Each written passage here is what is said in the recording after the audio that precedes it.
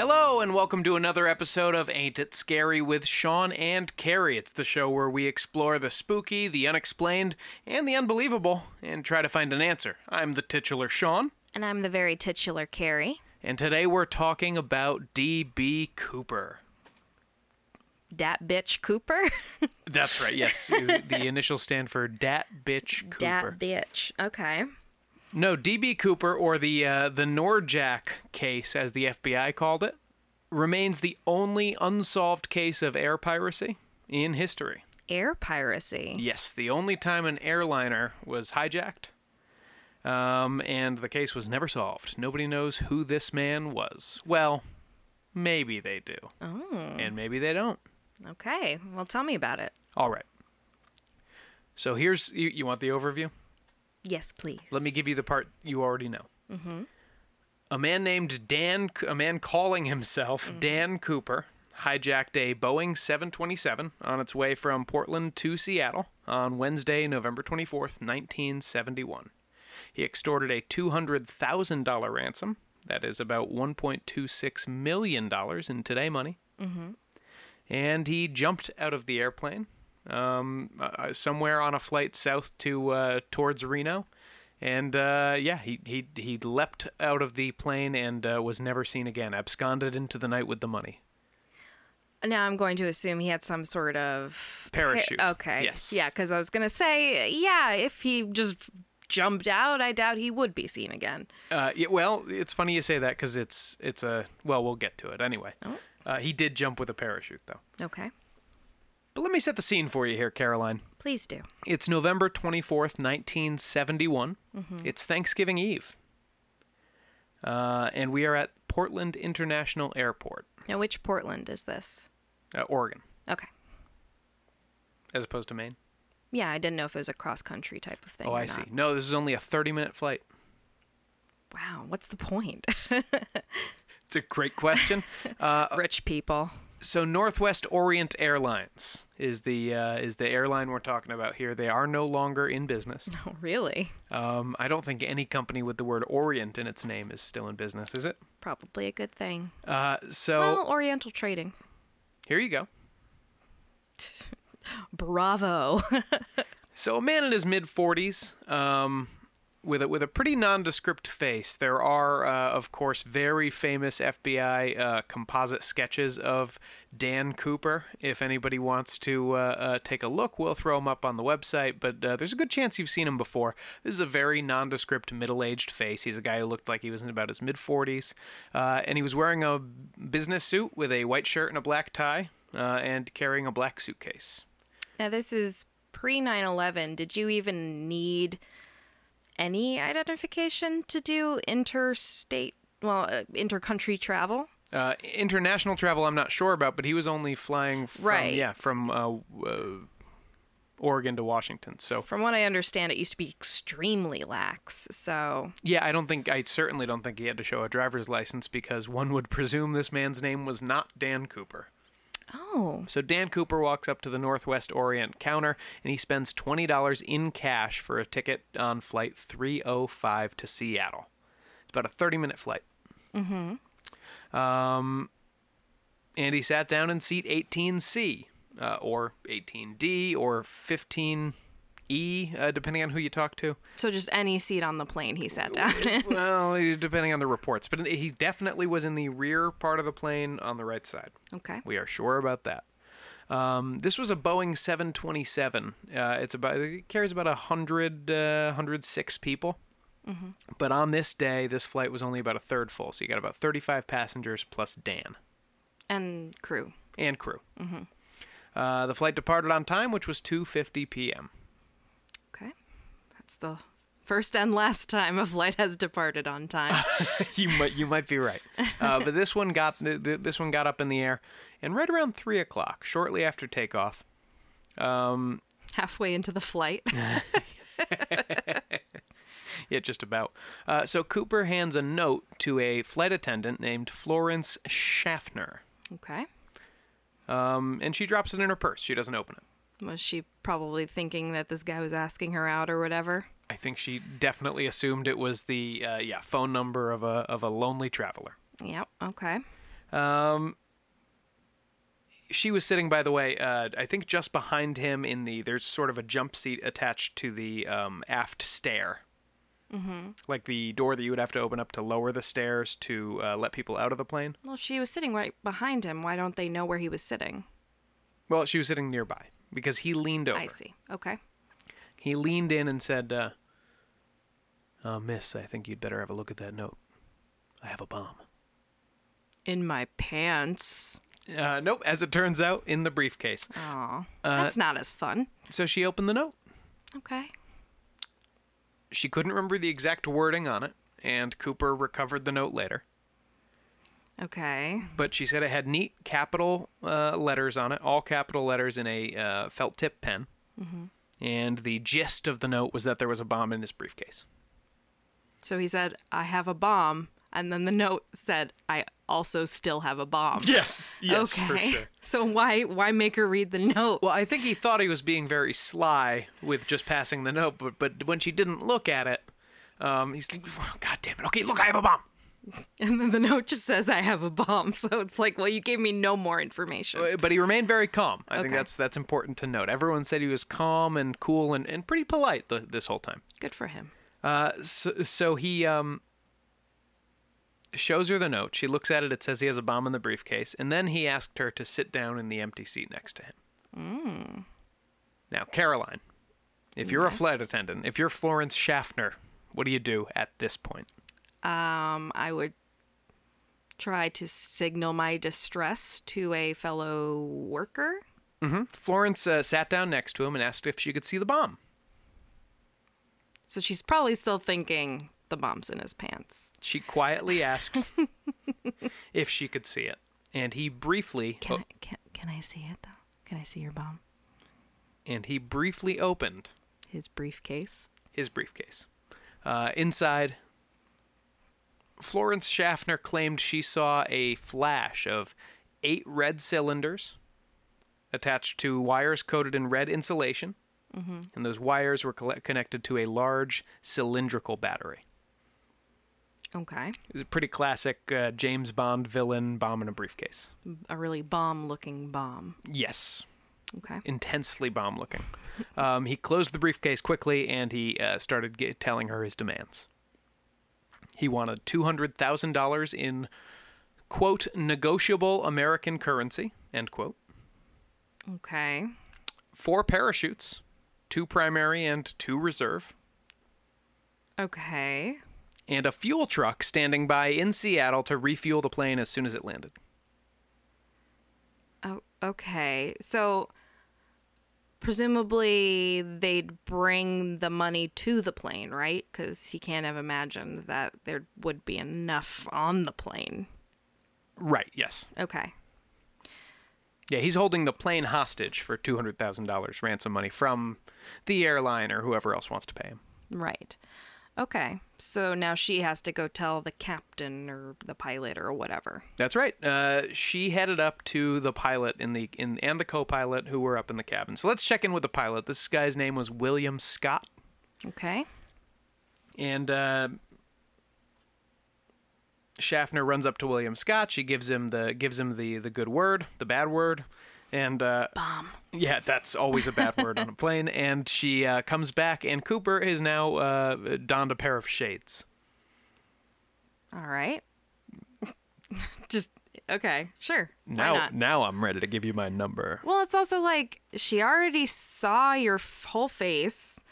You gave her your handwriting, like she's at least seen it, even though she didn't have to because you already told her she had a bomb, and then the note just said you have a bomb. He gave her handwriting in all caps and a felt tip marker, which isn't how that's not going to look exactly like your handwriting normally, right? I don't know. My dad writes in like all caps because he's a psycho, I guess. That's because he's an English teacher. He's always in grading mode. Yes. He always writes in a red pen, too, right? Yeah, that's true. That's true. Was it a red felt tip pen? Maybe this was my father. Oh, we found another suspect. Add him to the list. He's not old enough, unfortunately. No.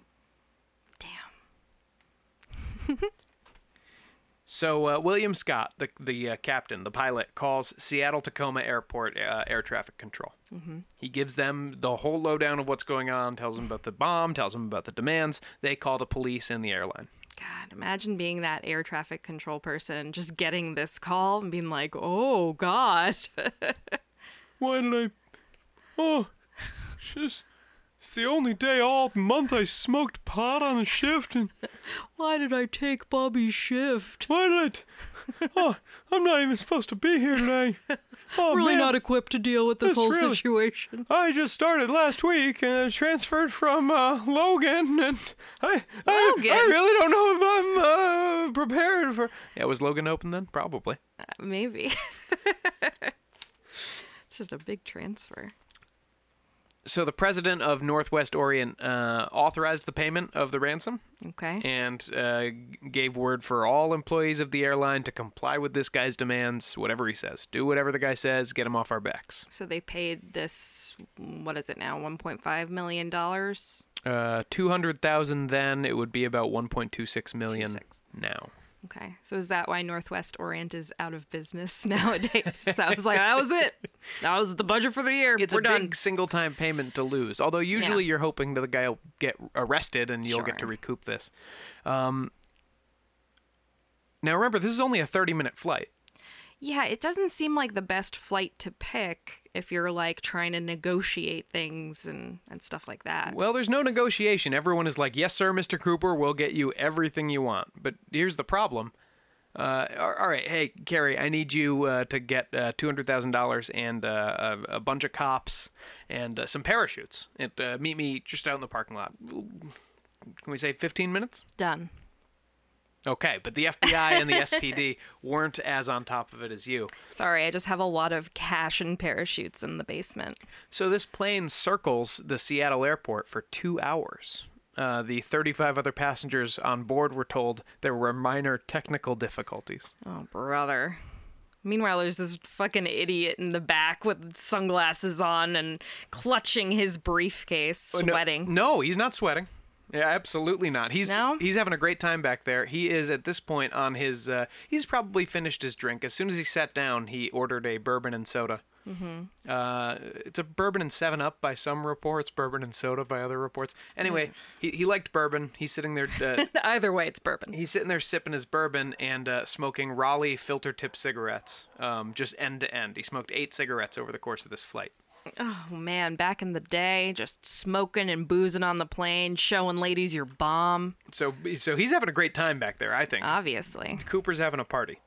And as I said, everyone said he was pretty calm the whole time. Anyway, the plane circles for 2 hours while the Seattle police and the FBI agents got the ransom together, the parachutes, and again, a bunch of cops. Now, the money the FBI had to get from several local banks. Yeah, of course.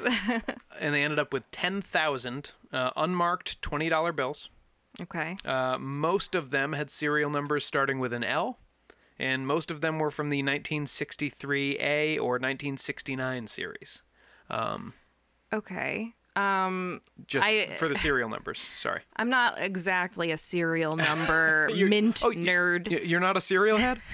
Yes, I'm a serial killer, if you will.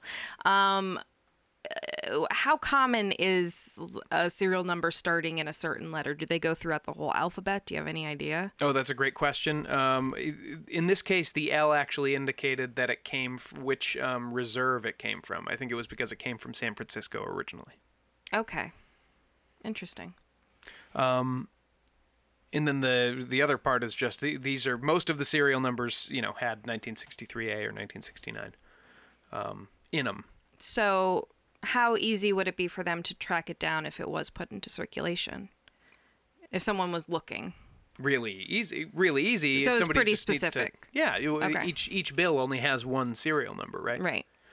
And they also took a microfilm picture, just to be safe. They took a microfilm picture of each of the 10,000 bills. So what... I'm shocked this only took 2 hours. So that's insane. What agents had to do that? But you know that they dined out on that story for the rest of their lives. Yeah, I worked on the D.B. Cooper case. It's casual. That's right. Just taking pictures of dollar bills. And as for the chutes, they got some parachutes from McChord Air Force Base, which is nearby. And McChord personnel got them some military-grade parachutes. Are we sure they worked? We are fairly sure that they worked, but hold on. Oh, I was going to say, because I wouldn't put it past him to rig it. Because Dan Cooper rejected those military chutes and demanded civilian-grade chutes instead. I'm just a man. Yeah, he's like, no, give me the cheaper parachutes. This is too bougie for me. Okay, that's weird. That's a weird choice. And so the SPD had to go get those from a local skydiving school. All right. Anyway, this whole time the plane is still circling overhead, and Tina Mucklow is another flight attendant. She's the one who's mostly been dealing with Cooper after that initial note passing. And she said Florence was like, fuck this.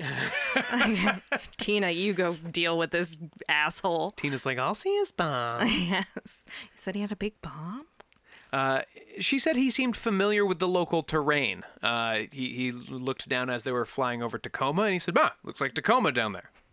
Oh, it's dirt. Sure is a forest down there. He's so familiar. And while they were circling the airport, he commented offhand, McCord Air Force Base is only a 20-minute drive away, isn't it? Which is true, and not necessarily something most civilians would have known. Certainly not somebody who wasn't from the area. So that's interesting. Mm-hmm. She also said, and this is quoting Mucklow now, he wasn't nervous. He seemed rather nice. He was never cruel or nasty. He was thoughtful and calm all the time. Wow, you really embodied Tina Mucklow there. Yeah, Tina, I think I understand Tina. She said he also, in this phase, when they were circling, he ordered a second bourbon and soda. Why not? Paid his drink tab. Okay, why, though? And told Tina to keep the change, which she declined. I'd really rather not, thank you. He also offered to request meals for the flight crew during a stop in Seattle. Okay, I kind of like this guy. Yeah, no, he's kind of cool. Bit. He's like, hey, you guys hungry?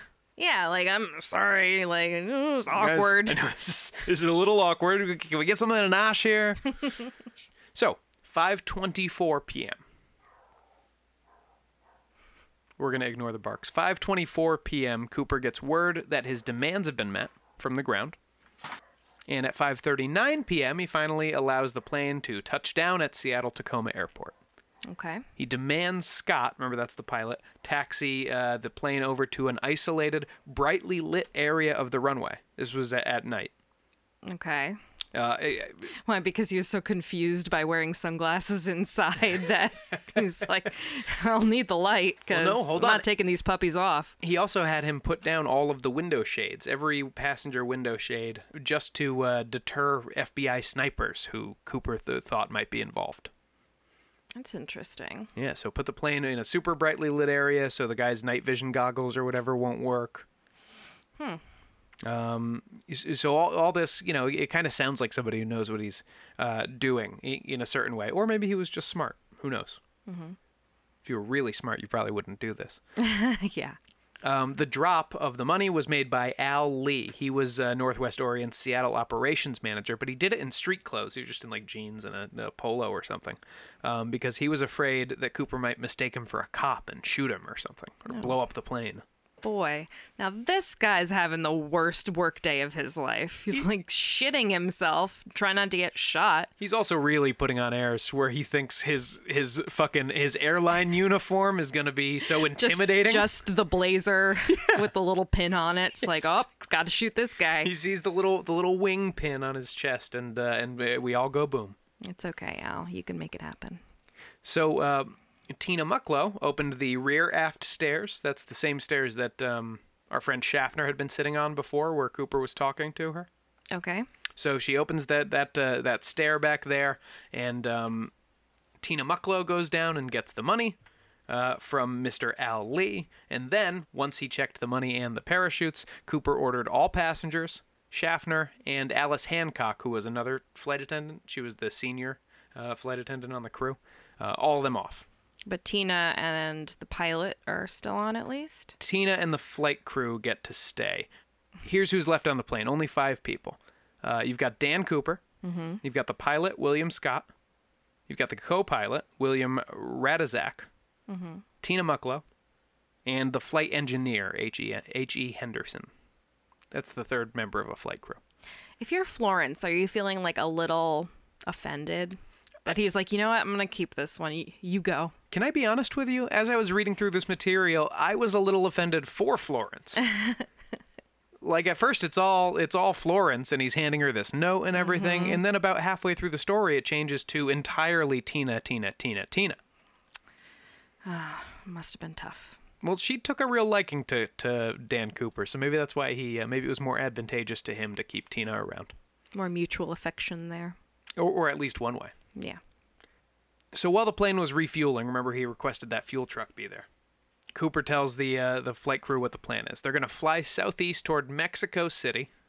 He wants them to do it as slowly as you could possibly can without stalling the plane, which for a 727 is about 100 knots, and he said so. He wanted them to go no higher than 10,000 feet above the ground. Okay. Just low and slow, baby. The whole way. And he wanted to keep the landing gear open. Did they refuel? Yeah, Okay. Well, he's telling the crew this. They're refueling the plane. Okay. Because I don't know why I think this. It might be a fact. But I thought that you don't usually take much more gas because of weight and stuff than you need to for a flight. And I doubt that they would need as much for a 30-minute flight. So I didn't know if they would, especially with all the taxiing stuff, I didn't know if they would have refueled for... Where are they now? Seattle to Mexico City? Yeah, so we'll remember that that was part of his demands, to have a refueling truck ready. Right, okay. So while they're filling the truck up, he tells them he wants, remember, no faster than 100 knots. Okay. No more than 10,000 feet. Landing gear down. Wing flaps tilted down 15 degrees. And he wanted the cabin to be depressurized. Oh, okay. So this is all just to prep for jumping out. Yeah, basically he wants it to be in jump-ready condition as he gets off the runway. Because you would think he would want it fast and high, so they didn't try to shoot him down or something crazy.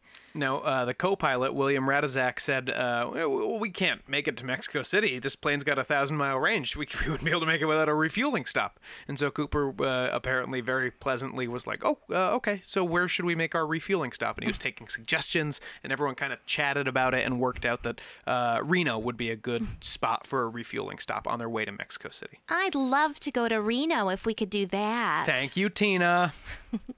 Love you, Dan. So with that plan settled on, Cooper directed Scott to take off.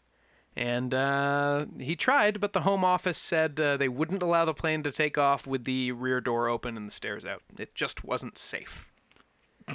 Okay. And Cooper, Sure. Cooper apparently, I love this. I like this guy more, the more further into the story you read. Cooper grumbled that it was indeed safe, but that he wasn't going to argue the point and was happy to just lower it once they were in the air. I guess. Fine. It's actually safe, but whatever. An FAA official also requested a face-to-face with him, which was promptly denied, and the plane took off. Fair. So this is 7:40 p.m. Remember, there's only 5 people on this plane now, and it takes off, now trailed by 2 F-106 fighters that scrambled from McChord Air Base to follow. Okay. They diverted a few other military planes as well along the way, but I don't think they ever made visual contact. Overall, there were like 5 different planes following this thing as it went. So again, I just can't imagine why you'd want to be low and slow, even if you are jumping out of the thing. Let's find out. Okay. After takeoff, Cooper tells Mucklow to go into the cockpit and close the door. Wait there with the rest of the crew. Okay. As she complies, she sees him tying something around his waist. Was it his sweater because he was getting a little hot? Well, probably not. Remember, the cabin door's open. Yeah, so He's it getting wasn't cool. the parachute. He's getting cool, if anything. A lot of people speculate he had cut we'll get to this, but he had cut apart, he had cannibalized some of the other parachutes he'd been given. Because he asked for 4, right? Yeah, so he cut some straps out of them and stuff. Mm-hmm. And so people theorize he was tying the ransom money to his body before he jumped. Yeah, I don't think that's too crazy to think. No, that's where I would tend to land on that. Mm-hmm.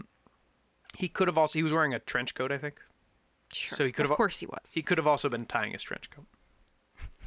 I mean, Just keeping everything in. it's got a sash, right? So, so he's tying something around his waist, whatever. Maybe it was, I don't know, fanny pack. He could have been strapping a fanny pack on. And who wouldn't? At 8 o'clock p.m., Tina's in the cabin with the rest of the crew. They're huddled around. A warning light flashes indicating the aft stairs. Again, those same aft stairs that Florence Schaffner was sitting on. The same ones that Tina got the ransom through. The same ones they had to close before they took off. Those aft stairs are activated. Okay. And the crew feels the cabin pressure change. So they can be activated from the cabin, not the cockpit. Yes, I believe they can be activated from both, but on this particular model of 727, the aft stair controls couldn't be overridden from the cockpit. Okay, so they could be activated but not overridden, and vice versa. Okay. So that was at 8 o'clock. Around 8:13, the weather starts to get worse. Around 8:13, they're flying through a heavy rainstorm in southern Washington. Ugh, my nightmare. What, southern Washington? Yes. No, flying through heavy rain and storms. With the Oof. door open in the back of the plane. That's a fuck that from me. Yeah, and then Dog. and then at 8:13 they feel a sudden upward movement from the back of the plane, and they have to kind of grab the controls and trim and get back to even. And that was it. At 10:15 p.m., Scott and Radizak landed at Reno Airport. FBI agents, state troopers, sheriff's deputies, and Reno police all surrounded the plane and conducted an armed search as soon as the doors were down, but they quickly confirmed Cooper was gone, and so was the $200,000. What was that upward movement? They believe that was him jumping out of the plane. He shifted the whole plane?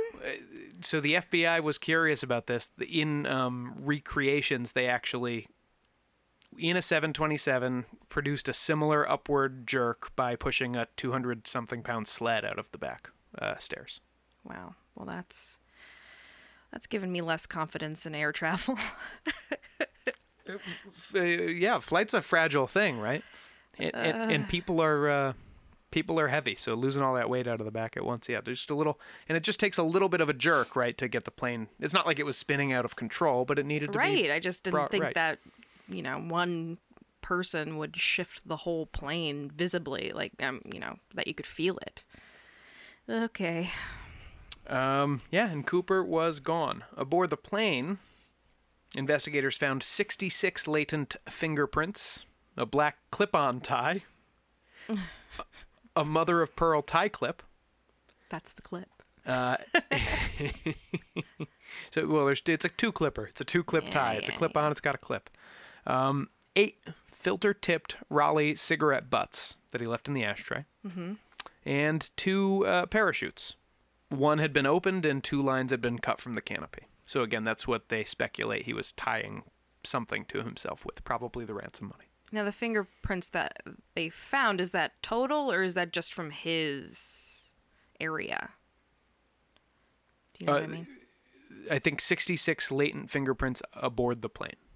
Okay, so any one of those could be him? Yeah, and not all of them are from the same person. Right. And, yeah. Okay. And they quickly made a composite sketch from the interviews they did with all the people who had talked to him, because quite a few people had. I don't know how long it takes for DNA to decay too far that they can't be tested, but did they keep those cigarettes? I believe the FBI, we'll get into the whole investigation, trust me, and there's a lot to cover. I believe the FBI has his DNA on file. Mm-hmm. That's just never matched anything. That's what I think based on things they've said. Although... We can get into it. Yes, we'll get into it. Okay. The DNA match the FBI thinks they have, I think, is actually from the tie clip. Oh, weird. Yeah. Just rolling that tie clip all over my face when I put it on. Okay. Yeah. So let's take a break, and maybe when we get back, I can tell you, we can run through some theories. I wish you would.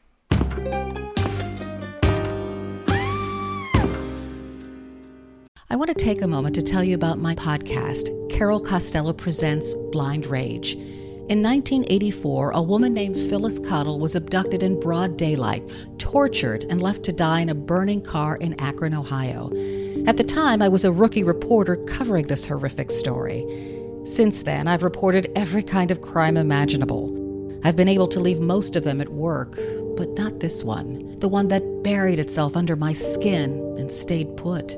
Phyllis Cottle was a badass woman, and I want to tell you her story. A production of Evergreen Podcasts and signature title of the Killer Podcast Network, you can find Carol Costello Presents Blind Rage wherever you get your podcasts. Discover more great true crime and paranormal programming at killerpodcast.com. Welcome back. When last we left D.B. Cooper, he was shooting off into... Now remember, this was a pitch black Washington night in pouring rain. Why didn't he wait a little longer to jump out? This was the plan. To jump into the rain? To jump where he jumped, I guess.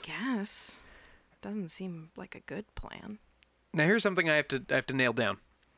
This episode is called D.B. Cooper. Mm-hmm. But I've been talking about Dan Cooper. Mm-hmm. Oh, shit, I've been doing the wrong hijacking. Well, where did the B come from? No, there was an Oregon man named D.B. Cooper who had a minor police record. Okay. And police briefly considered him as a suspect. The FBI briefly considered him as a suspect, thinking on the off chance this guy actually used his real name. And then they quickly ruled him out. But an Oregon reporter was rushing to a deadline, and he confused the suspect name D.B. Cooper with the alias from the case, Dan Cooper. Mm-hmm. And then either the AP or UPI, that's another news wire service, picked up his error, republished it, and that's why everyone thinks of this person as D.B. Cooper.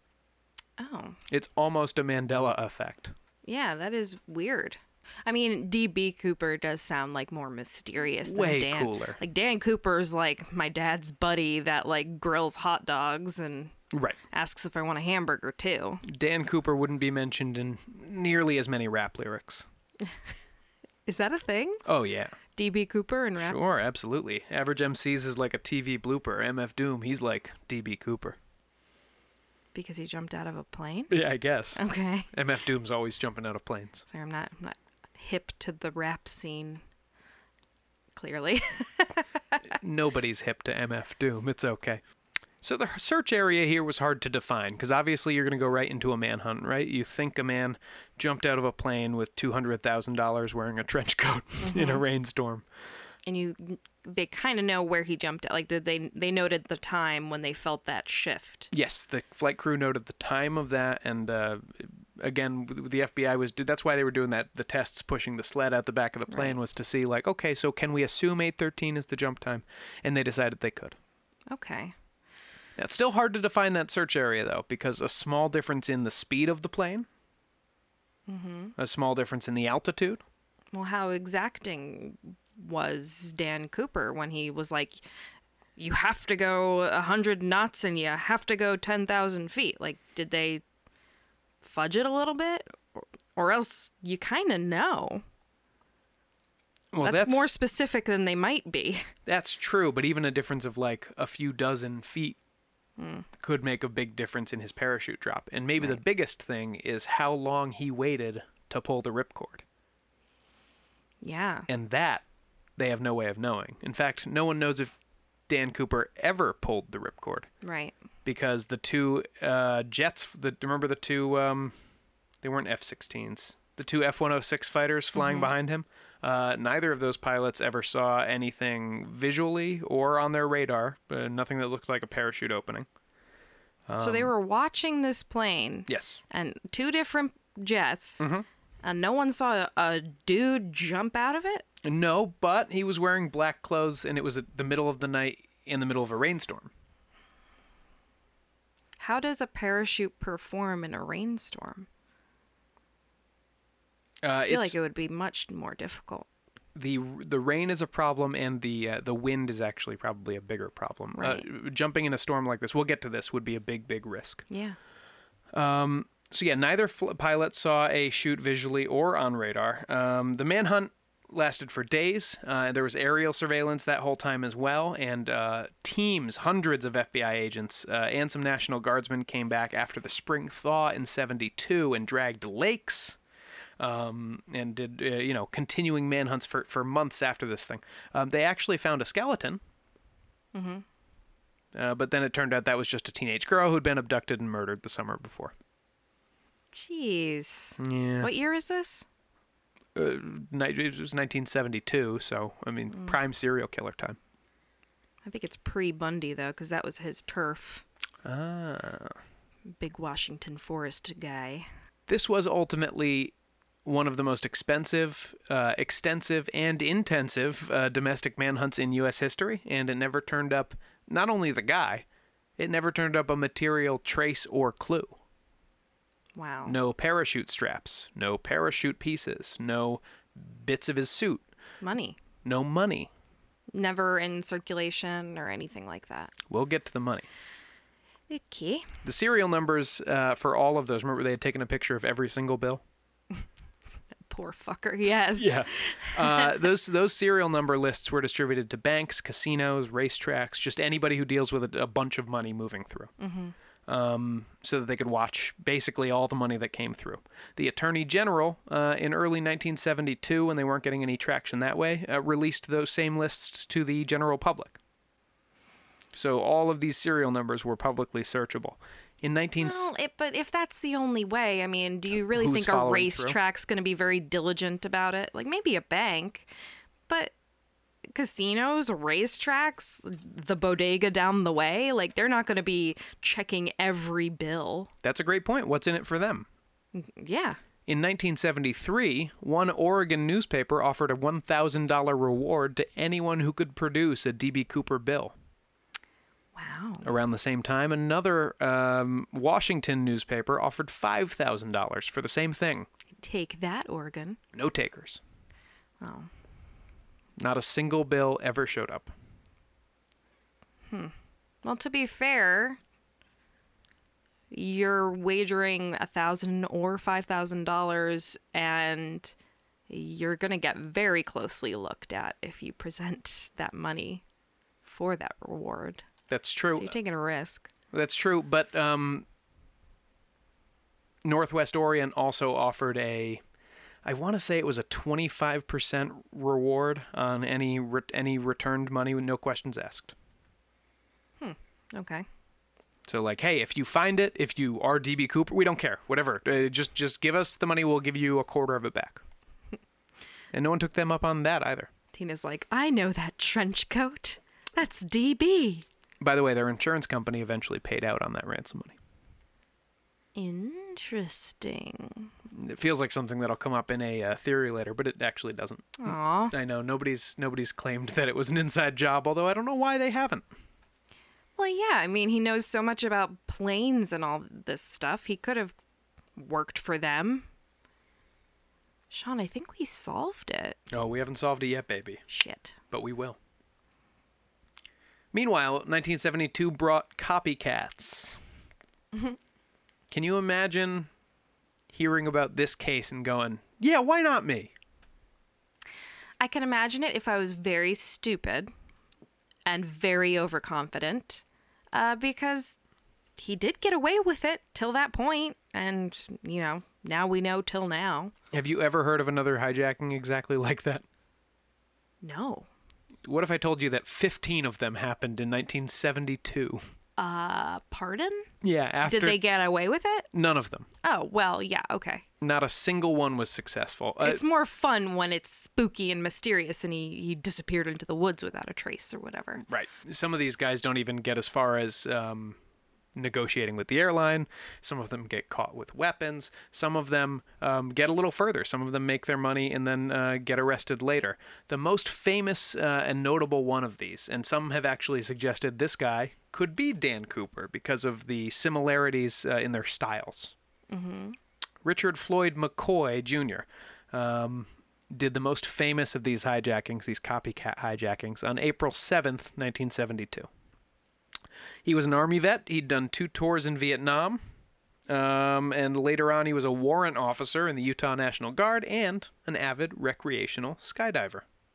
Okay. So he hears this story. He's like, fuck, I could do that. Yeah, sure. So he hijacked United Airlines 855. That was a 727 with an aft Staircase staircase thing in Denver with a paperweight that slightly resembled a hand grenade and an unloaded handgun.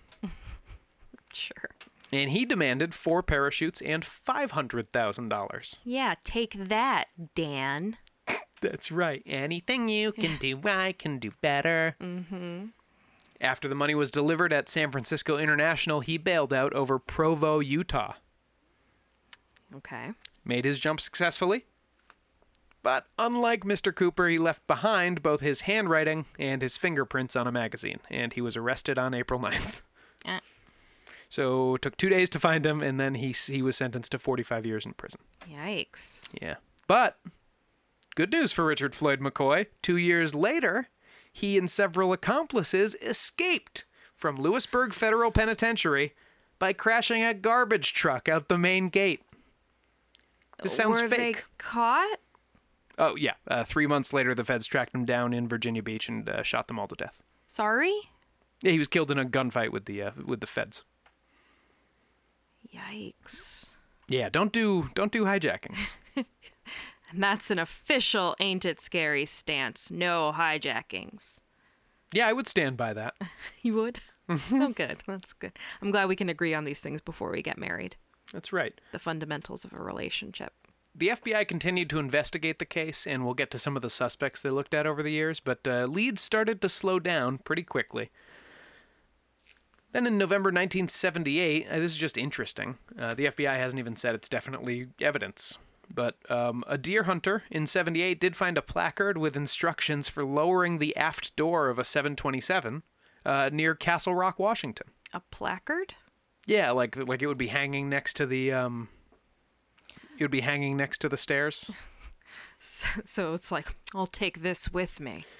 Well, it's interesting. It's well. I need something to read on the way down.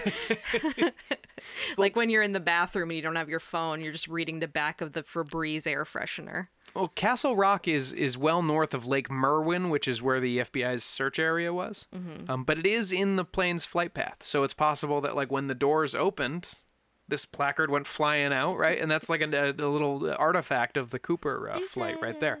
Okay. But anyway, I just thought it was interesting. That was a deer hunter found that. He was like, "What's this?" Why? He's in Washington. He's not going to sound like that. Legitimately, the most interesting find since 1971 in the Cooper case came on Sunday, February 10th, 1980. I remember the day well. So Brian Ingram, he's an 8-year-old boy. I think I've heard of this, actually. He's on vacation with his family. Mm-hmm. Do you know where this is going? Somewhat. Like, this is familiar to me. He's on vacation with his family near Vancouver, Washington, on the Columbia River. And he's splashing around. He's playing like kids do. He's actually raking the riverbank so he can build a campfire. Fun. Oh, he sounds fun. Pretty industrious for an 8-year-old. Yeah. He's like a kid from It or something. And he found 3 packets of bills. Heavily disintegrated, but still in rubber bands. Okay. In the, like, while raking up the... From the river, yeah. Okay. That's cool. And it turned out it was 3 bundles of the Cooper So they bills. did find some. Yeah. Okay. But those are the only ones ever found, which leaves 9,710 bills still in circulation somewhere that have never been Or have never found. been circulated. Or have I mean, never been it would be circulated. insane to do this hijacking and just never spend the money, but yeah. Did they, like, I mean, I assume they tore up that area looking for more clues. Of course. Did he get to keep the money? Well, I looked into that after protracted and bitter negotiations. The insurance company that technically owned the money agreed to the grudgingly child? to split it evenly with the Split? child. They kept half of Fuck the bills, these guys. and he got the other half of the bills, less 14 that the FBI kept as evidence. Keep it from the insurance side of the bills. Man, poor kid. What do you think those bills are worth? Oh, well, because they're the DB Cooper bills, a lot of money. Much more than even inflation would account for. There were about 290 bills there. He got to keep about half of those, right? Okay.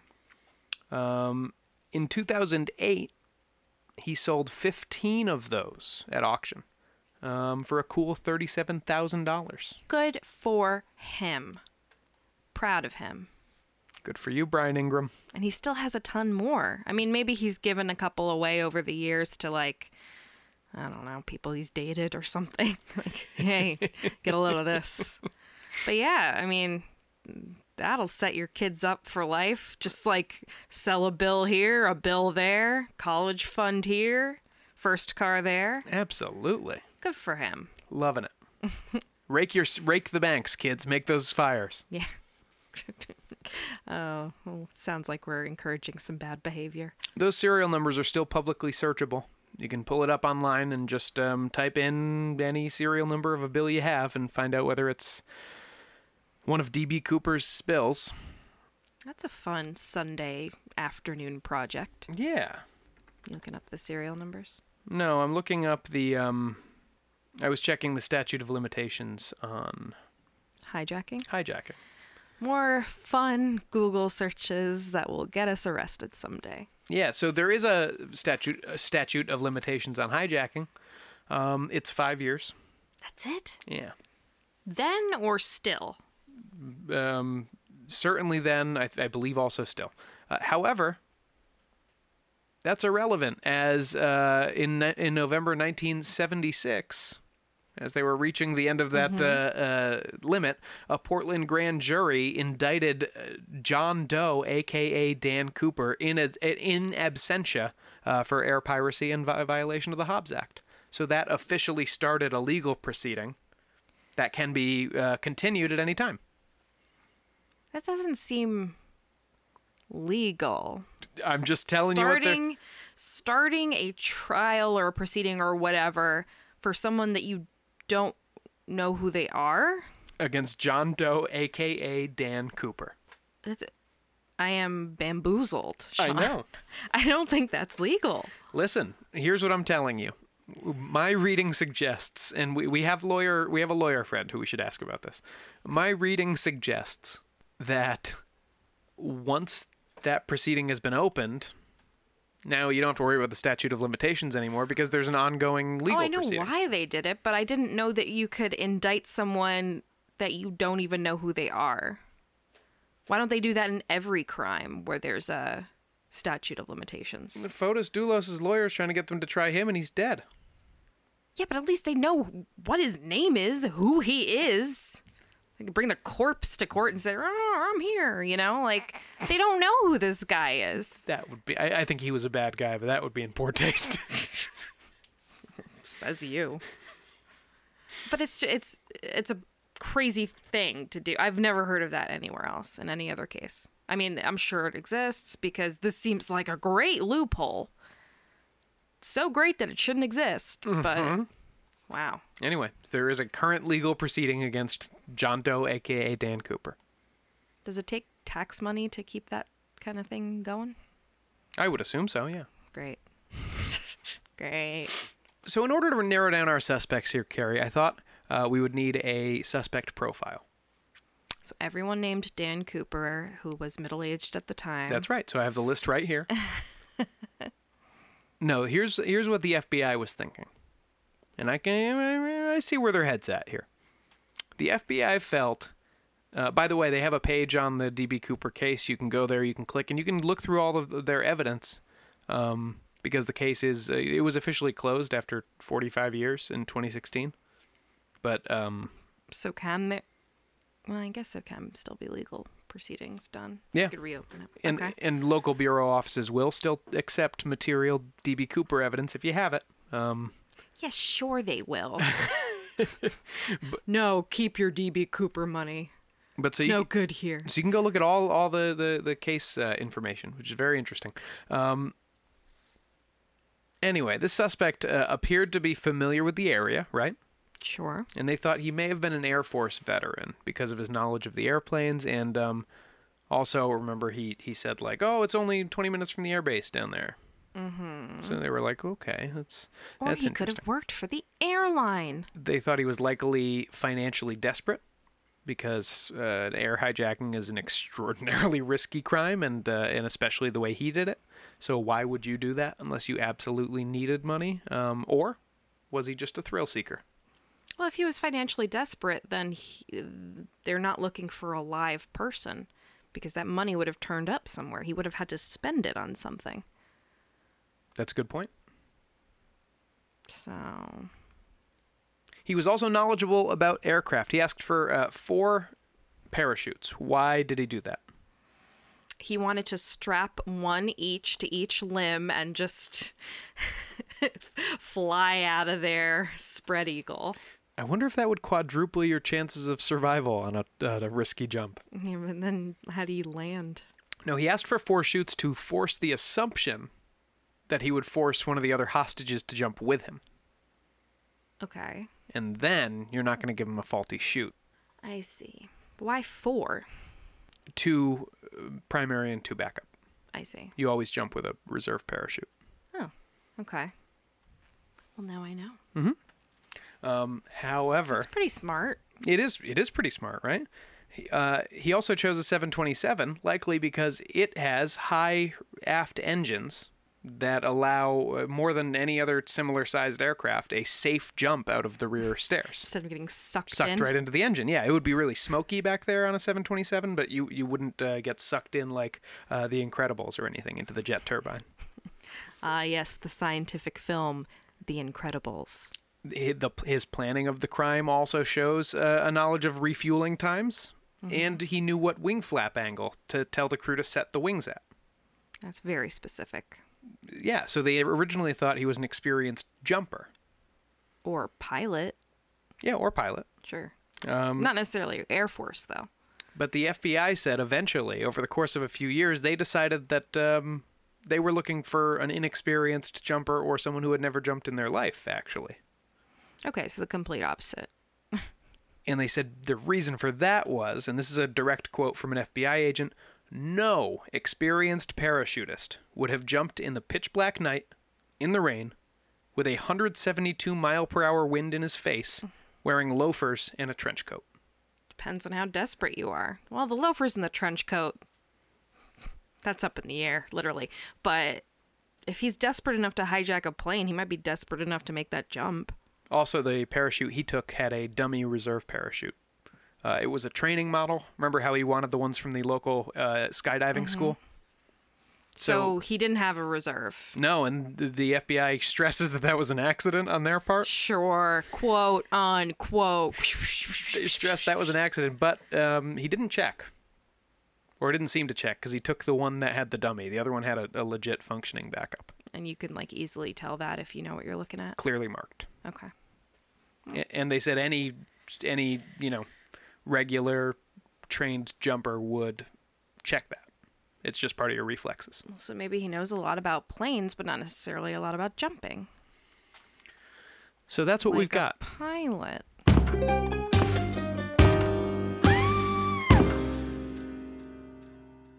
I've gotten to the end of my evidence, Caroline. Okay, well, who are the people? Let's talk about Kenneth Christensen. Please do. In 2003, I think these are going. They're not quite from least likely to most likely, but I think some of these are just shots in the dark early on here. We'll hear several of these. There's a trend of people reading a lot about D.B. Cooper or seeing a documentary and then going, you know what? It was this dead relative of mine. It was Uncle Dan. Yeah. So in 2003, Lyle Christensen of Minnesota watched a TV documentary about D.B. Cooper, and he became convinced that that Dan Cooper had been his late brother, Kenneth. Okay. Now let's talk about Kenneth. Still waiting. Kenneth enlisted in the Army in 1944. He was trained as a paratrooper. He would have been middle-aged around the time of the hijacking. He became a mechanic and then a flight attendant for Northwest Orient. So he was a plane mechanic. Yes. Okay. He was 45 at the time of the hijacking. He was about 5'8" and about 150 pounds, which makes him both smaller and thinner than D.B. Cooper was described as being. But did he have a history of wearing his sunglasses indoors? That's not commented on, but he did smoke and he did like bourbon. Yeah, so did everyone in 1971. What are you talking about? But what about this? Shortly after the hijacking, a few months later, Kenneth Christensen reportedly purchased a house in cash. In cash organ or... In cash money. And then, they didn't... those serial numbers weren't checked at all? And then while dying of cancer in 1994, he told his brother Lyle, "There is something you should know, but I cannot tell you." Now's the time, Ken. After his death, family members discovered gold coins, a valuable stamp collection that he had hidden away in lockboxes, and over $200,000 in bank accounts. Did any of this money ever get checked? He- Except for the coins, because obviously D.B. Cooper didn't have coins. Well, the money was all in bank accounts. It's all zeros and ones. He also had a bunch of Northwest Orient news clippings from throughout the years with suspiciously nothing about the Cooper hijacking, which was the most newsworthy thing that ever happened to Northwest Orient. And was he working for them when the hijacking happened? Very much so.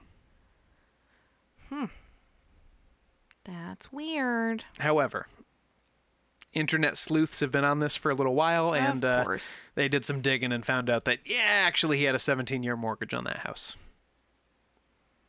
So not in cash. And all the money in the bank accounts, he had sold about 24 acres of land like just before he died, and that went for about $17,000 an acre, so Okay. kind of more or less works out. I wonder what he had to tell Lyle that he had to tell him but couldn't tell him. He probably fucked his wife. Oh, Lyle, if you're listening, I'm sorry, man. Yeah, get a job, cuck. No.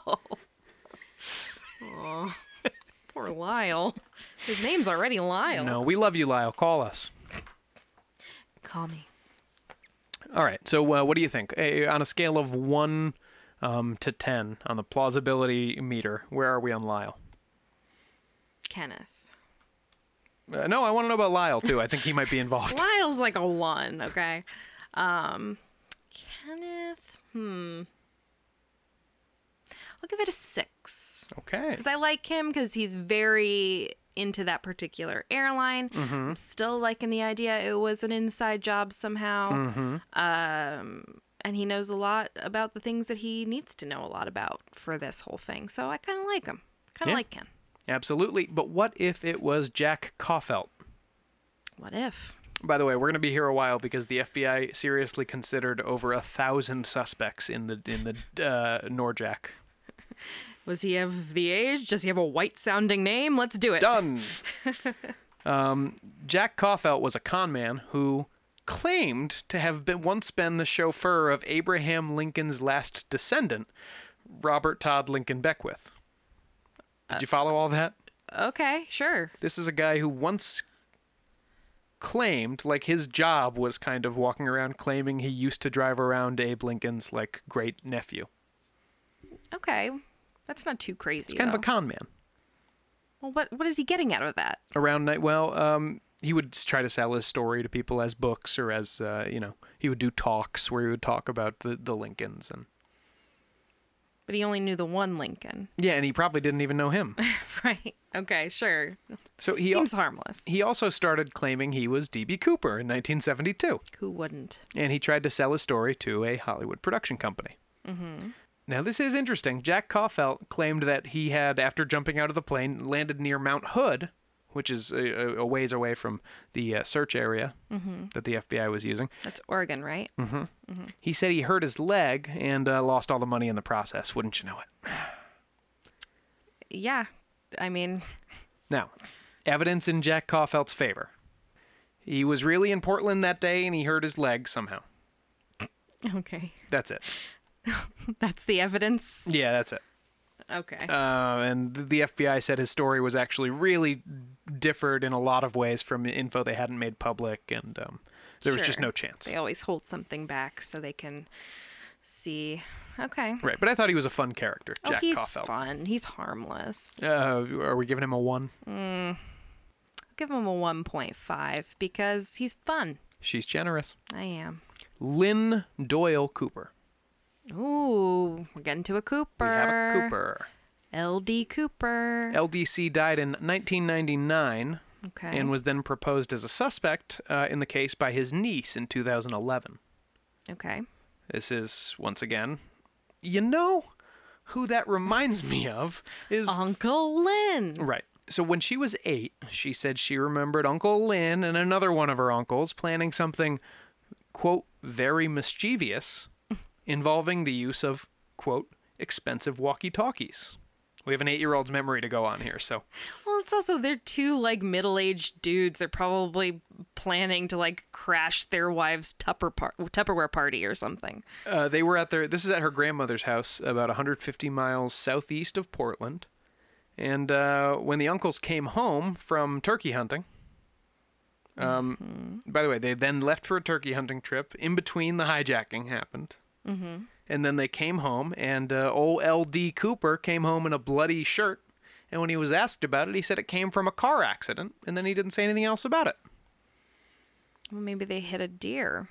They They were hunting. Of course he has blood. He was also obsessed with Dan Cooper, the comic book hero. Oh, by the way, there was a Belgian comic called Dan Cooper. Belgian. Yeah, and he was like a cool World War I or World War II guy who did, he would jump out of planes and stuff like that, like kind of a daredevil adventurer.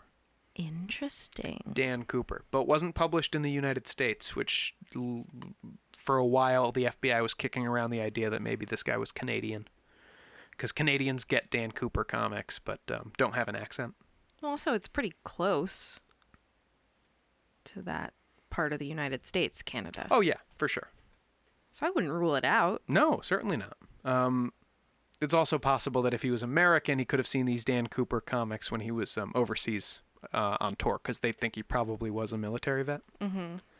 Anyway, so LD was obsessed with Dan Cooper, the comic book. So he had a picture of him tacked on his wall. That's very cute. This adult man. Says you. You have a Doctor Who picture right behind me.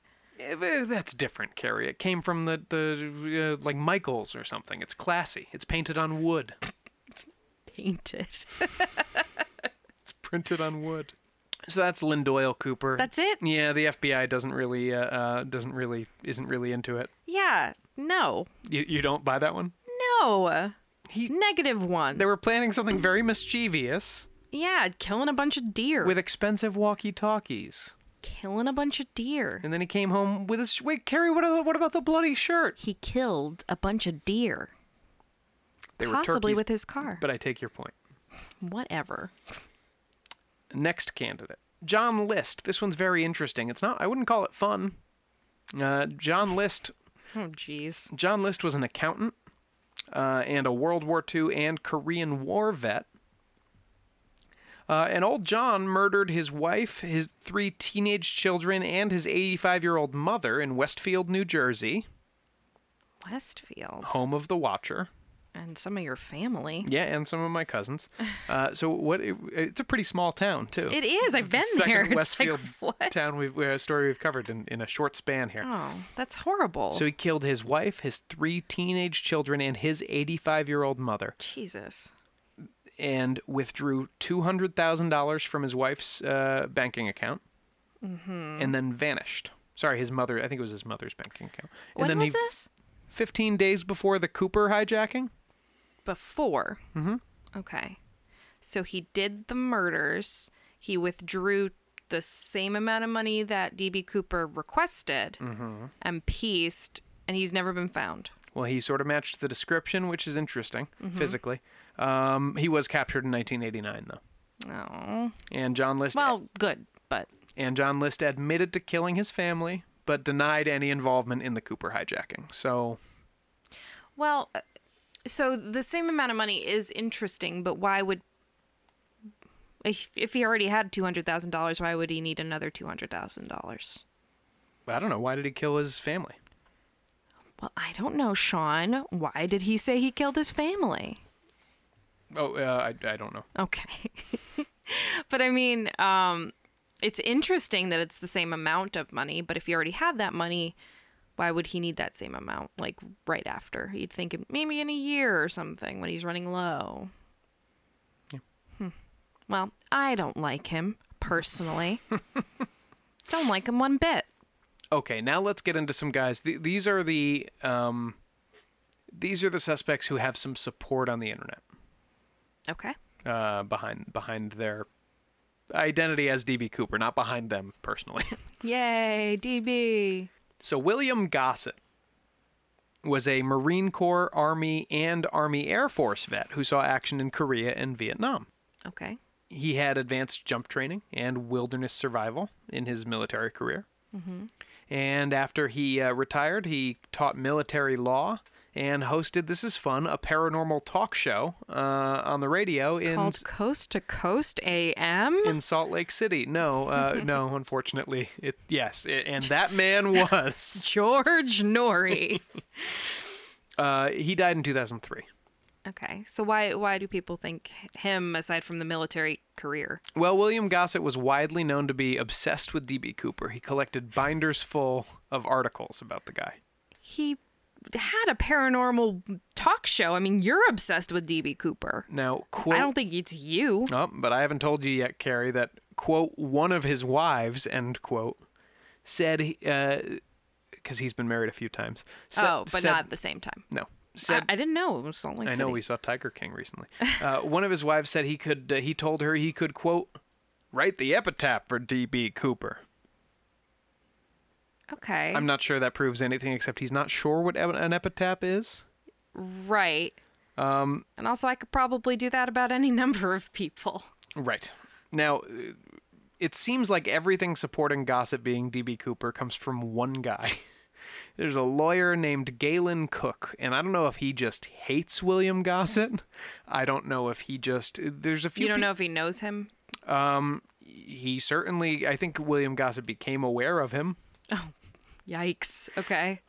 Because he's just been on this crusade to prove that William Gossett was D.B. Cooper. He also wrote a book. So, people do lots of things to sell books. But anyway, Galen Cook has 3 witnesses who are interesting. Okay. A retired Utah judge, allegedly, according to Galen Cook. Not on the record. Correct. Okay. And we don't have a name on this person. Okay. A, quote, retired Utah judge said to Galen Cook that in 1977, William Gossett came to his office and said... Now, picture William Gossett. He's coming in. These are all pretty mild-mannered, average-looking guys because they all fit that's Dan Cooper. So picture this mild-mannered guy coming into this judge's office. He's a pal of his hat in hand, and he said, I might be in trouble. No, I did a hijacking a couple of years back, and I think I may have left some prints behind, and, I'm D.B. Cooper. I didn't know Woody Allen was in our basement. And the judge apparently said, shut up, don't do anything. Leave. Get out of here. You didn't tell me anything. Not a very good judge. Of character. Well, touche. Cook also says he talked to a retired lawyer from Utah who had gone with Gossett to collect $20,000 in ransom money from a lockbox in Vancouver. A ransom for what? From the plane. The $200,000 we're talking about, it's all ransom money, right? It was ransom paid for the plane. Oh, I see. So he had spread it around, and in one place it was in Vancouver. In theory. Sure. Did this guy talk on the record? The third witness is on the record. This would just be Gossett's son, who apparently must not have liked him very much. He's on board with William Cook. Gossett Jr.? No. You're dope. Lou Gossett Sr. Yeah, sorry. That's a joke for 5 people that are listening. Gossett's son said to Cook that his dad was a compulsive gambler who was always strapped for cash. But he was flashing around a big wad right before Christmas 1971. Oh boy. So the Did son he call thinks. Child Protective Services. So the son thought that was the ransom money. But he figures he just blew it all on slots or whatever in Reno. Yeah. Reno, huh? Where they brought the plane? Coincidence? Yes. Yes, it is. So how do you feel about this guy? William Gossett, I don't think there's much there. My problem with this and with several of the other theories that we're going to get to in a second here is that you have to believe this one guy or it all falls apart. Yeah. It's all Galen Cook. Just on the record, This I'm going to first. give William Gossett a 4 A 4? out of 10. Okay. Yeah. This is the other one that's kind of like that. Robert Rackstraw. And this has a lot more energy behind it, I think, than Gossett. But kind of a similar thing. Robert Rackstraw was born in 1943. He was a retired pilot and an ex-convict who served on a helicopter crew in Vietnam. He came to the Cooper Task Force's attention after he was deported from Iran to face explosives possession and check kiting charges. What's check kiting? I think that's when you just pass Fraud. bad checks. Yeah, it's check fraud. It's But definitely check fraud. he was pretty young in 1971. Because he was born in 1943. Yeah. Yes, and we'll get to that. Wouldn't look anywhere near middle-aged unless he just had a really rough upbringing. The FBI is not on board with this theory, and that is the reason why.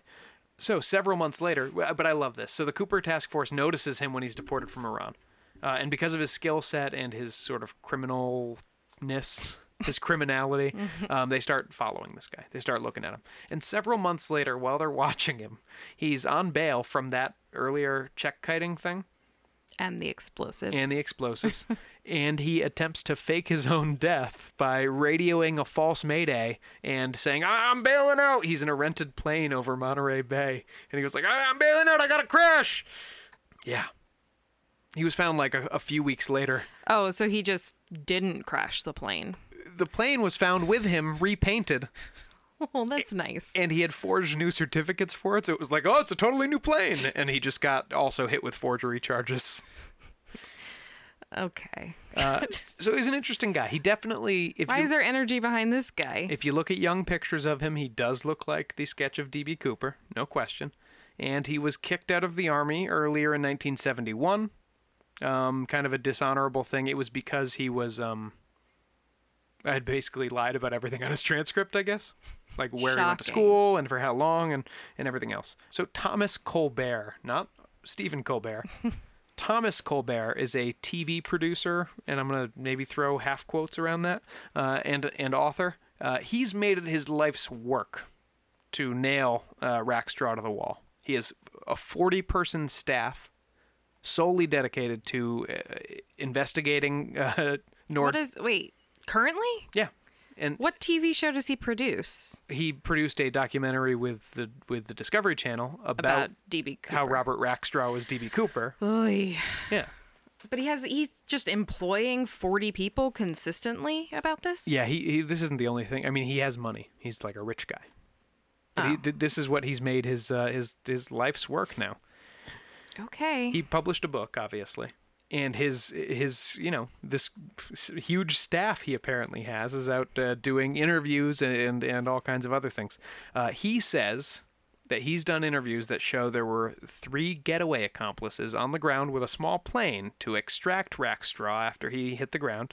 And he says he's talked to people who saw those people.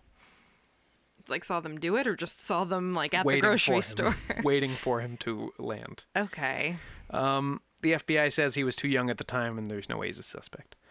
It's not even that. It's just this whole thing is very stupid. Yeah, well, if you go to dbcooper.com, guess who's sitting on that address? Obviously. It's our old friend Tom Colbert. So if you want to read all of his stuff, it's real easy to remember. Go to dbcooper.com. And if you look at it, it does feel like you're getting a slightly slanted... He's very accusatory with the FBI. Oh. It's all about how the FBI held back documents that would prove Rackstraw to be the guy, just because they were embarrassed that Thomas Colbert was right and they were wrong. Ugh. I would hate this guy if I met him. Well, I don't know. Thomas, if you hear this, call us. Yeah, I guess. Yeah, and so he's got all these sort of internet sleuths on this website who, in June 2018, they claimed they had found a coded confession in one of the Rackstraw letters that the FBI had released. What letters? The FBI released a bunch of Cooper files, and then Colbert demanded more through FOIA requests. Oh, so he assumed they were Rackstraw letters. No. There was a letter from Rackstraw that his just sleuths went over until they found something that looked vaguely like a coded confession. But they had the FBI had something by Rackstraw in their files. Yeah, they did look at him. Okay. And what did the coded confession say? I have a bomb.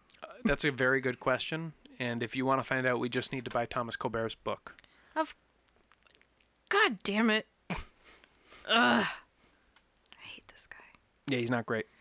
So, but do you want to hear? This is in Thomas Colbert's own words, but this is a brief summary of what he heard from, what did they call this? Yeah, from Wally, a pilot named Wally.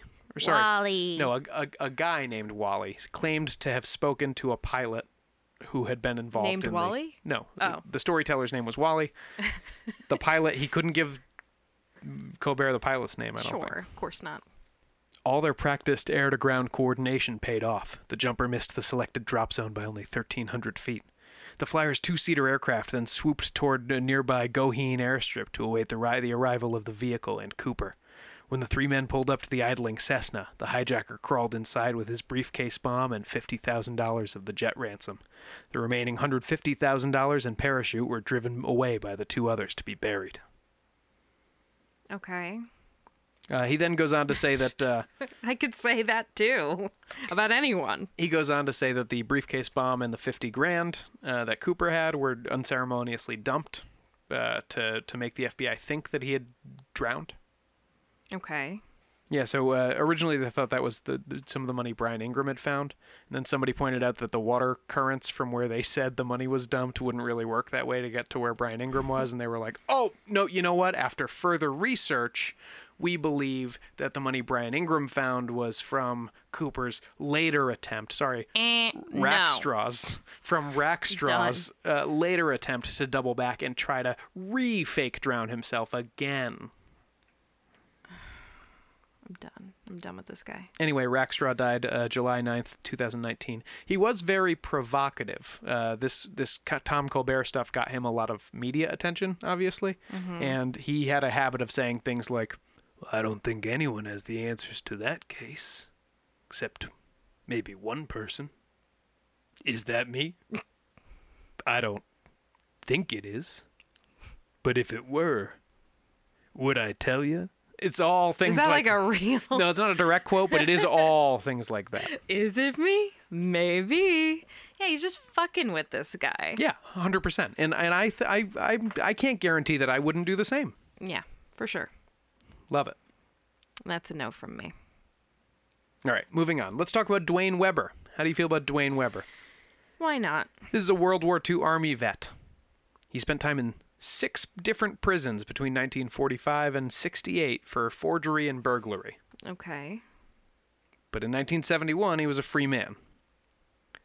The only reason I bring Dwayne Weber up, the only reason anyone has brought him up, is that 3 days before his 1995 death, he said to his wife, I am Dan Cooper. I am Dan Cooper. Uh-huh. She didn't think anything of it. She'd never heard the name before in her life. Oh, awkward. Mm-hmm. And then he died.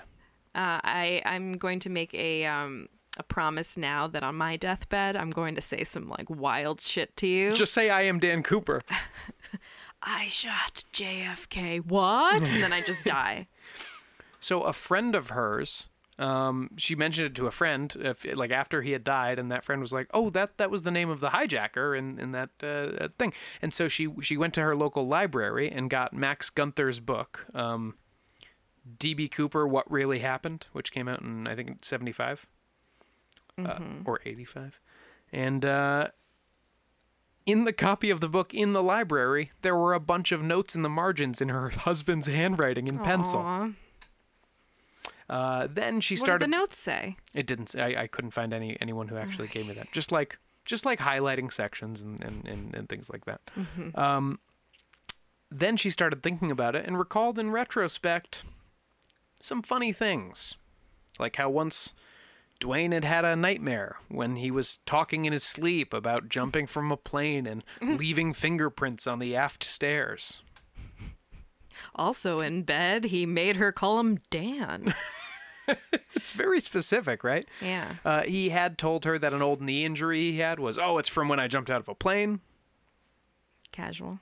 Casually. He did drink bourbon. He was a chain smoker. Okay. I'm not going to count that towards anything in 1971. I'm just I not. think that's fair, but people do, so I'm just letting you know what's here. Oh, he liked bourbon. Yeah, okay. In 1979, Dwayne and his wife took a trip to the Columbia River, and he took a walk alone by the water by himself for a couple hours. It was just I'm going to take this opportunity to tell you that whenever I go walking down the beach by myself for an hour or two, I am trying to recover my hijacked money. or scattering money, because he took this walk by himself, and then it was 4 months later that within a few miles of that spot on the same river, Brian Ingram found the ransom money. That is very interesting, but I still don't understand why you would go through all of this hijacking and never use the money. Why you just throw it away. Yeah, it's being tracked, but you must have known that that was a factor when you started this. I agree with you. We have 2 more guys to get through. Okay. William J. Smith. This is a pretty recent suspect. In mid-2018, a U.S. Army data analyst I don't think this was his job. I think he was just doing some nerd hobby stuff. And he sent... What are we doing right now? Yeah, exactly. It's a good point. He worked up a little report, some research report, and sent his findings to the FBI.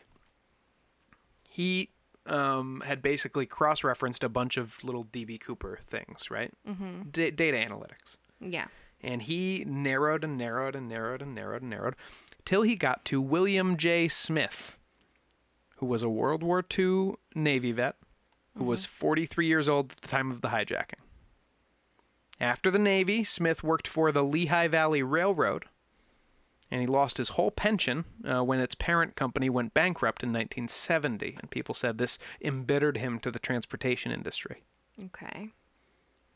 Interesting. Mm-hmm. In his high school yearbook, an Ira Daniel Cooper is listed among his class alumni who were killed in World War II.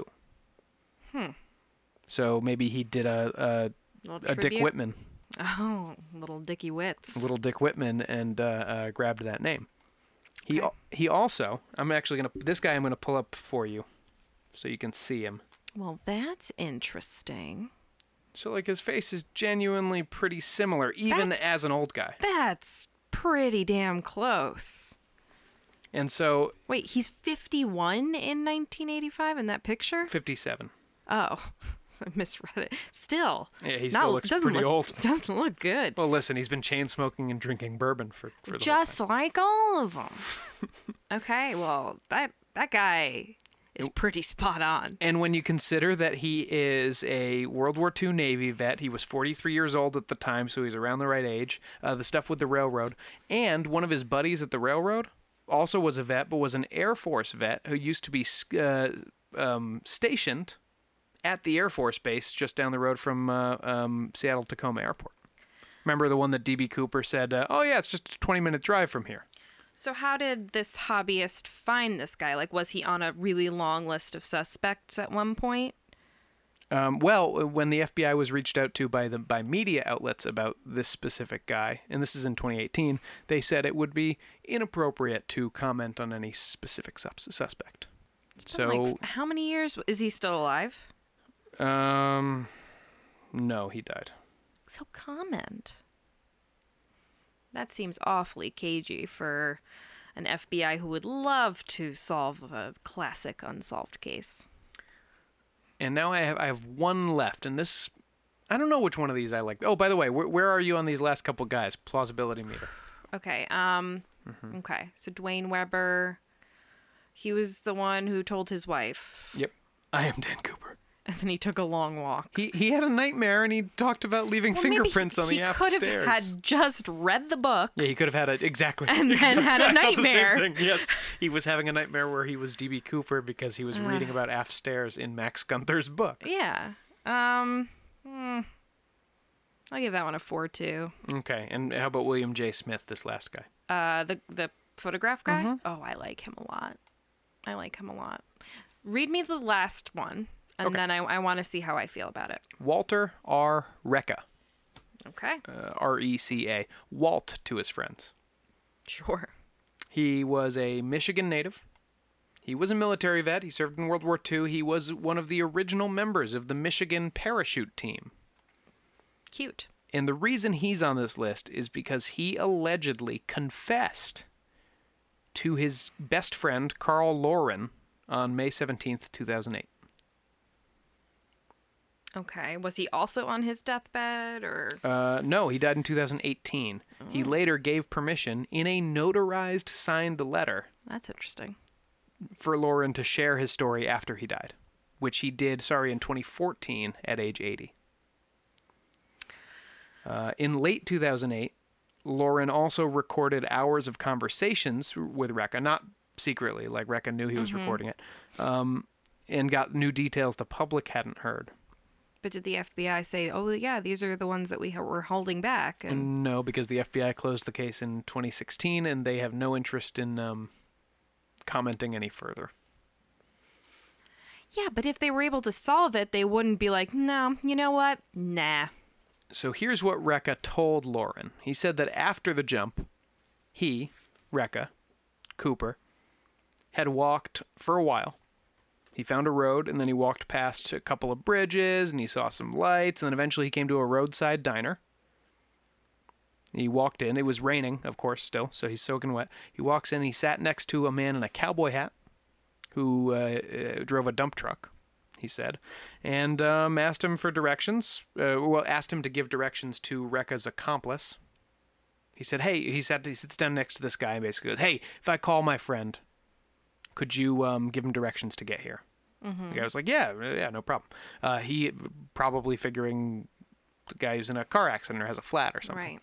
So the guy gives the friend directions, and Recca offers to pay for his coffee. The guy says, no thanks, you're fine, and then Recca leaves.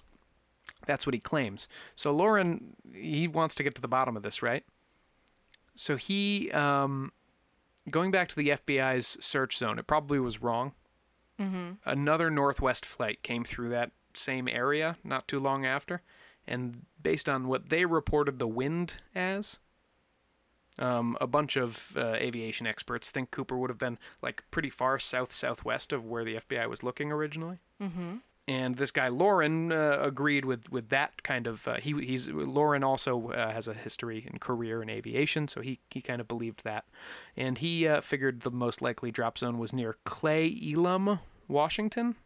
Okay. Cleelum, and so he used that, the landmarks that Recca had mentioned in his stories, and a map. This is really cool detective work stuff if it's not bullshit. And he went looking for the dump truck cowboy. Whoa, I thought he was going to look for the diner. Well, he did.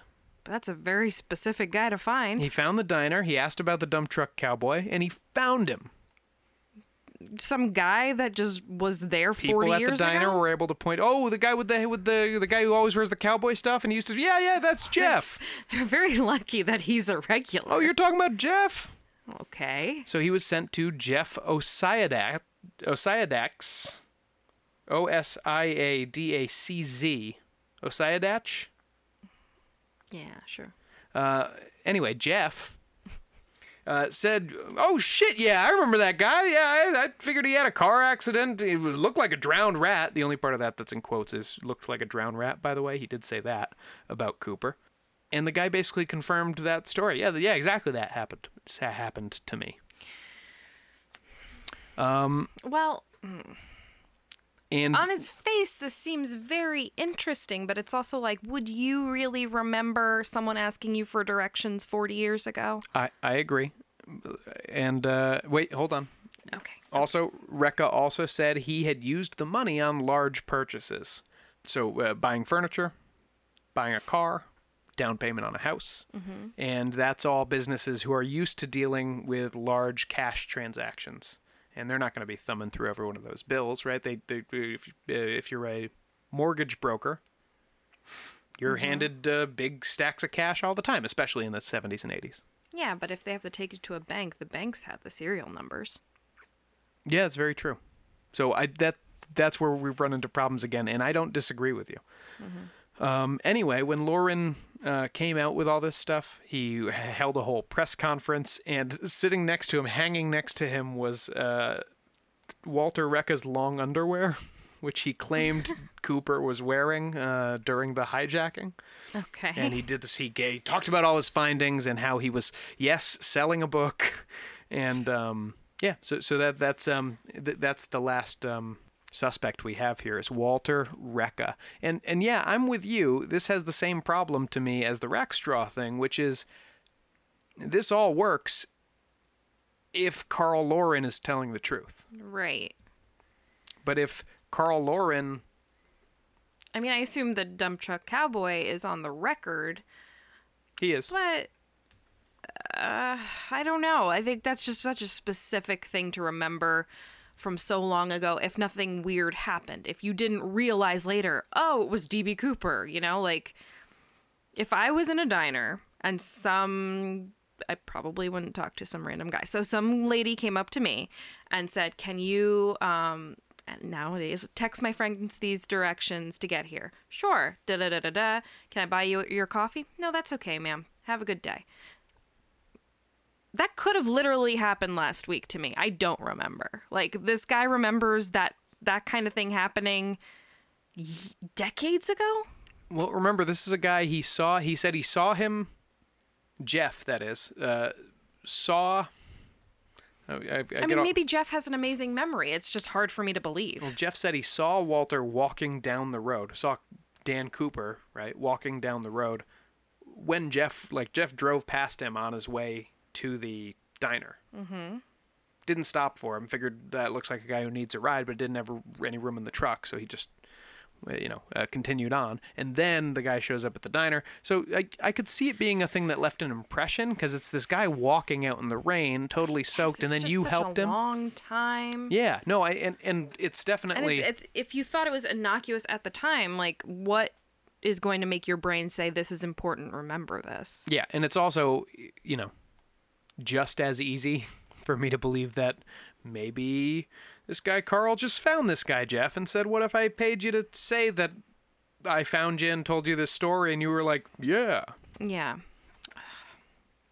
It's so tempting, but it's like when someone tells a lie and they add a lot of details and it makes it more suspicious because no one really remembers all those details and things like that. I know exactly what you mean. I had the same impulse when I read this. That's the feel that I have, so I'm not sure. I like the last guy better. Interesting. I think. Because there's less witnesses, but like the witnesses in this case, it's like, I don't know. It's so much detail, so much backup from so long ago, and I don't know. I don't know how I feel about it. But unfortunately, it's the best we have to go on because there's really no physical evidence in this case. And again, it should be making me say, that's the guy. I mean, there's witnesses, there's all this stuff, but I don't know. And there hasn't been any new evidence in this case in quite a while. Or has there? Because last year, your boy, Thomas Colbert. Oh, that's not my boy, your boy. Not my boy. Some of his 40-person staff was digging in an undisclosed location in Oregon. They have to do something to warrant their paycheck. They won't say where their search area is, but they're searching an area of the woods, have been for years, and they have found a little strap and a piece of a parachute that they claim belong to Dan Cooper, a.k.a. Have they given that Robert to the Rackstraw. FBI? Oh, no. They think the FBI will bungle it. Okay. They also won't tell anyone where they found it because they say that it's, they want to keep their investigation tight. I hate it. Yeah, they're not great. No. Anyway, that's D.B. Cooper. Would you like to know what I think? Absolutely. Unfortunately, I kind of would tend to agree with the FBI's guess, which seems to be this guy died. Yeah, that's my thought too. I mean, there are people that I like better than others when it comes to suspects. I still think the idea of it being an inside job is fun. Yes. And actually explains a lot. Mm-hmm. Which those kinds of conspiracies or whatever don't usually explain more. It usually just asks more questions. But yeah, I mean, I just keep getting hung up on, and maybe you answered this when you said it was big purchases that people don't check the serial numbers. But again, the banks all had the serial numbers. You'd think they'd be checking for at least a few years. So if you're not very patient, it's just I keep getting hung up on the fact that none of the money was ever found except in the water, which makes me think the parachute had a problem or he had a problem jumping out. Could have even had a landing problem. Parachute was fine, but he crashed into a friggin' forest and he hasn't been found because the forest is very dense and I don't know. I think he probably died and that's why he never got to spend the money. Some of those FBI analysts said they figured he probably didn't even get his chute open in that kind of conditions. Well, that's what I was saying. Like, can you even manage? Did they ever, and this is just like a wild thing, but did they ever check on like people, like men with that? I'm sure they did. Men with that description, that age range, maybe even that area going missing around that time? Yes, they did specifically look for that, and they didn't find any, and B, well, that's also weird. it is very weird. Unless he's from a different area. Right. Or Canada or something. And they were also looking for, well, remember some of these suspects we just went over are from all over the country. Right. And we don't know where he is before he's in the Portland airport. Exactly. He could have gotten off another plane. Right. So, I mean, did they only check disappearances in that area? Did they check all over the country? All over the North American Here's what I keep thinking about, too. continent? With that story that he had like two guys waiting on the ground and then they drove him to a Cessna that was waiting to fly away. He had a planned drop zone that he only missed by like 1,000 feet or something. Mm-hmm. How is that possible? In a lot of ways, a lot of this crime is like a magic trick. And I don't mean just because it seems impossible. But in order for him to actually have had a planned drop zone that he landed close to... Everything would have had to gone perfect. And he would have to... Remember, the flight was only on its way to Reno because he wanted to go to Mexico City, and they said, well, no, we have to make a refueling stop. Yeah, so, like, unless you're, like, doubling back and, like, knowing that would happen and you really want Reno. Right. And also, you have to assume that nothing else is going to go wrong. Mm-hmm. You know, that you're not going to have to make any other changes. Right. Which seems like you can't plan much ahead in this sort of thing. You could plan the actual hijacking. You can plan it up even through jumping out, but you're going to have to be flexible as to where you're going to land. Mm-hmm. Now, people have argued whether that jump was suicidal or not, the way the FBI has kind of painted it. People have pointed out that U.S. Special Forces will make jumps into, conditions like that. They've pointed out that even some of the D-Day jumps were into similar conditions. Oh, God, don't remind me. And there were... that sounds like I was in D-Day. Now, we just watched Band of Brothers for the first time. It was very traumatizing. First time for Carrie, very traumatizing for someone who hates flight. Yes. Yeah, so maybe it was suicidal, maybe it wasn't, but I would tend to think that most of that money has dissolved at the bottom of absolutely. the river. Yeah. I don't know. My gut reaction is that he died somehow jumping out or landing. And he just hasn't been recovered because wherever he was super dense forest, and by the time anyone would be anywhere near there, most of the proof has vanished, And gone down the river. that's right. And for those reasons, it is likely that, you can have your thoughts. You can. We obviously have ours. But the truth of what happened after Dan Cooper sent that flight attendant into that cabin, Did they ever? no one will ever know except Dan Cooper, and he is likely dead. If not on that day, then Right, I know. he'd be old. Did they ever investigate if he was a ghost? I never read anything about that, I but think I solved it. that would have been a good angle. You mean because he's incorporeal? Mysterious and Oh, just because he's mysterious? yeah, and everything mysterious is a ghost. Oh, I thought you meant it would make the hijacking easier if he was a ghost. Well, it would make a lot of things easier to be a ghost. Walking through walls, for instance. I think it's time to take a break. I'm tired. We'll be back with some news.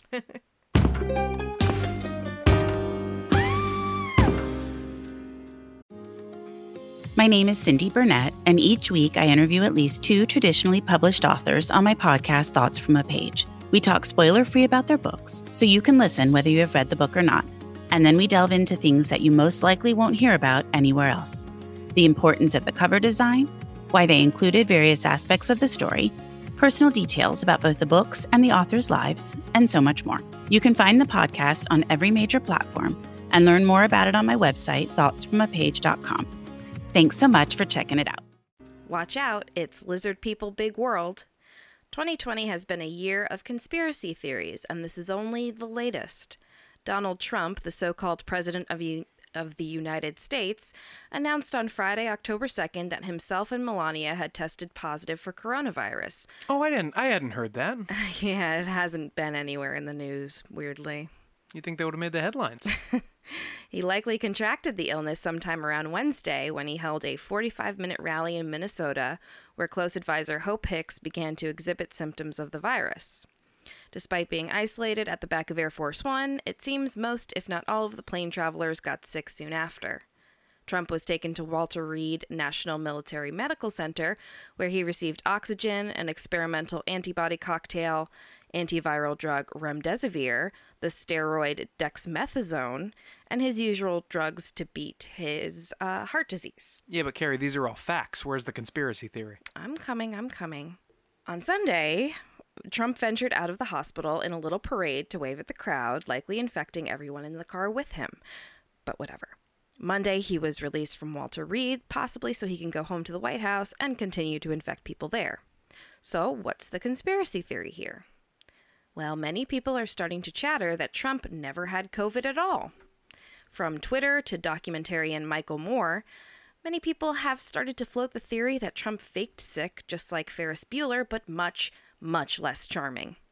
QAnon followers, who deserve an episode all their own explaining how problematic they are, have spread the insane concept that COVID-19 is a hoax designed to deflect attention from a Satan-worshipping pedophile ring operated by Hillary Clinton and liberal elites. Well, yeah, again, those are facts. Where's the conspiracy theory? You're an idiot. Trump, their reasoning goes, is pretending to have COVID-19 as part of a grand plan to arrest Clinton. I don't know how that works, but What? How is the trap sprung exactly? I have no idea. I didn't want to delve too deep into QAnon Twitter. It seemed like a point of no return. These thoughts would be easy to mock and ignore, but keep in mind that according to The Guardian, 24 candidates running for Congress in November, with 22 as Republicans and 2 as independents, have endorsed or promoted QAnon content. And several of those are almost guaranteed to win their districts. So, But let's work this out. How does this master plan work? Okay, so the president has coronavirus. Question marks. Profit. Arrest Hillary Clinton. I'm not sure how it leads to arrest Hillary Clinton. There are other conspiracy theories that say that he did this to deflect from his bad press week after the first debate, and possibly only debate, or get some sort of sympathy going for him that will turn up votes in the election, ? I'm not sure. But as with any strategy with him, it's really just a crapshoot. So I could believe that he would do something like that. I could believe that he really had it and was just acting rash and foolish. That's the one I buy. I don't see how it helps him to have had this virus that he seems to keep implying is not a big deal. Yeah. But he went directly back to the White House and kept on implying it's not a big deal because he did great. Well, but right after he was elected, his doctor with the funny hair told us he's the healthiest person he's ever worked on. So maybe... Yeah, that was a lie. And I think the doctor has said that that was basically dictated to him. So, again, who knows what to believe? Michael Moore of Fahrenheit 9/11 fame posted, "Why on earth would we believe him today? Has he earned your trust now?" So I guess we'll have to hold tight and see what happens. But at the end of the day, who knows what to believe anymore? Any of this could be plausible at this point, except the whole QAnon, Satan worshipping. I don't even know how that works out. It's just stupid. Yeah, I mean, I understand why people would assume he's lying about this because he lies like he draws breath, the president. Well, right now he's struggling to do even that, so maybe the lying will also suffer. Oh, get on Twitter. He dropping oxygen levels didn't stop him from lying. No, but you can see him visibly struggling through his little 1 minute 30 second speech that he just did. So that's fun. Yeah.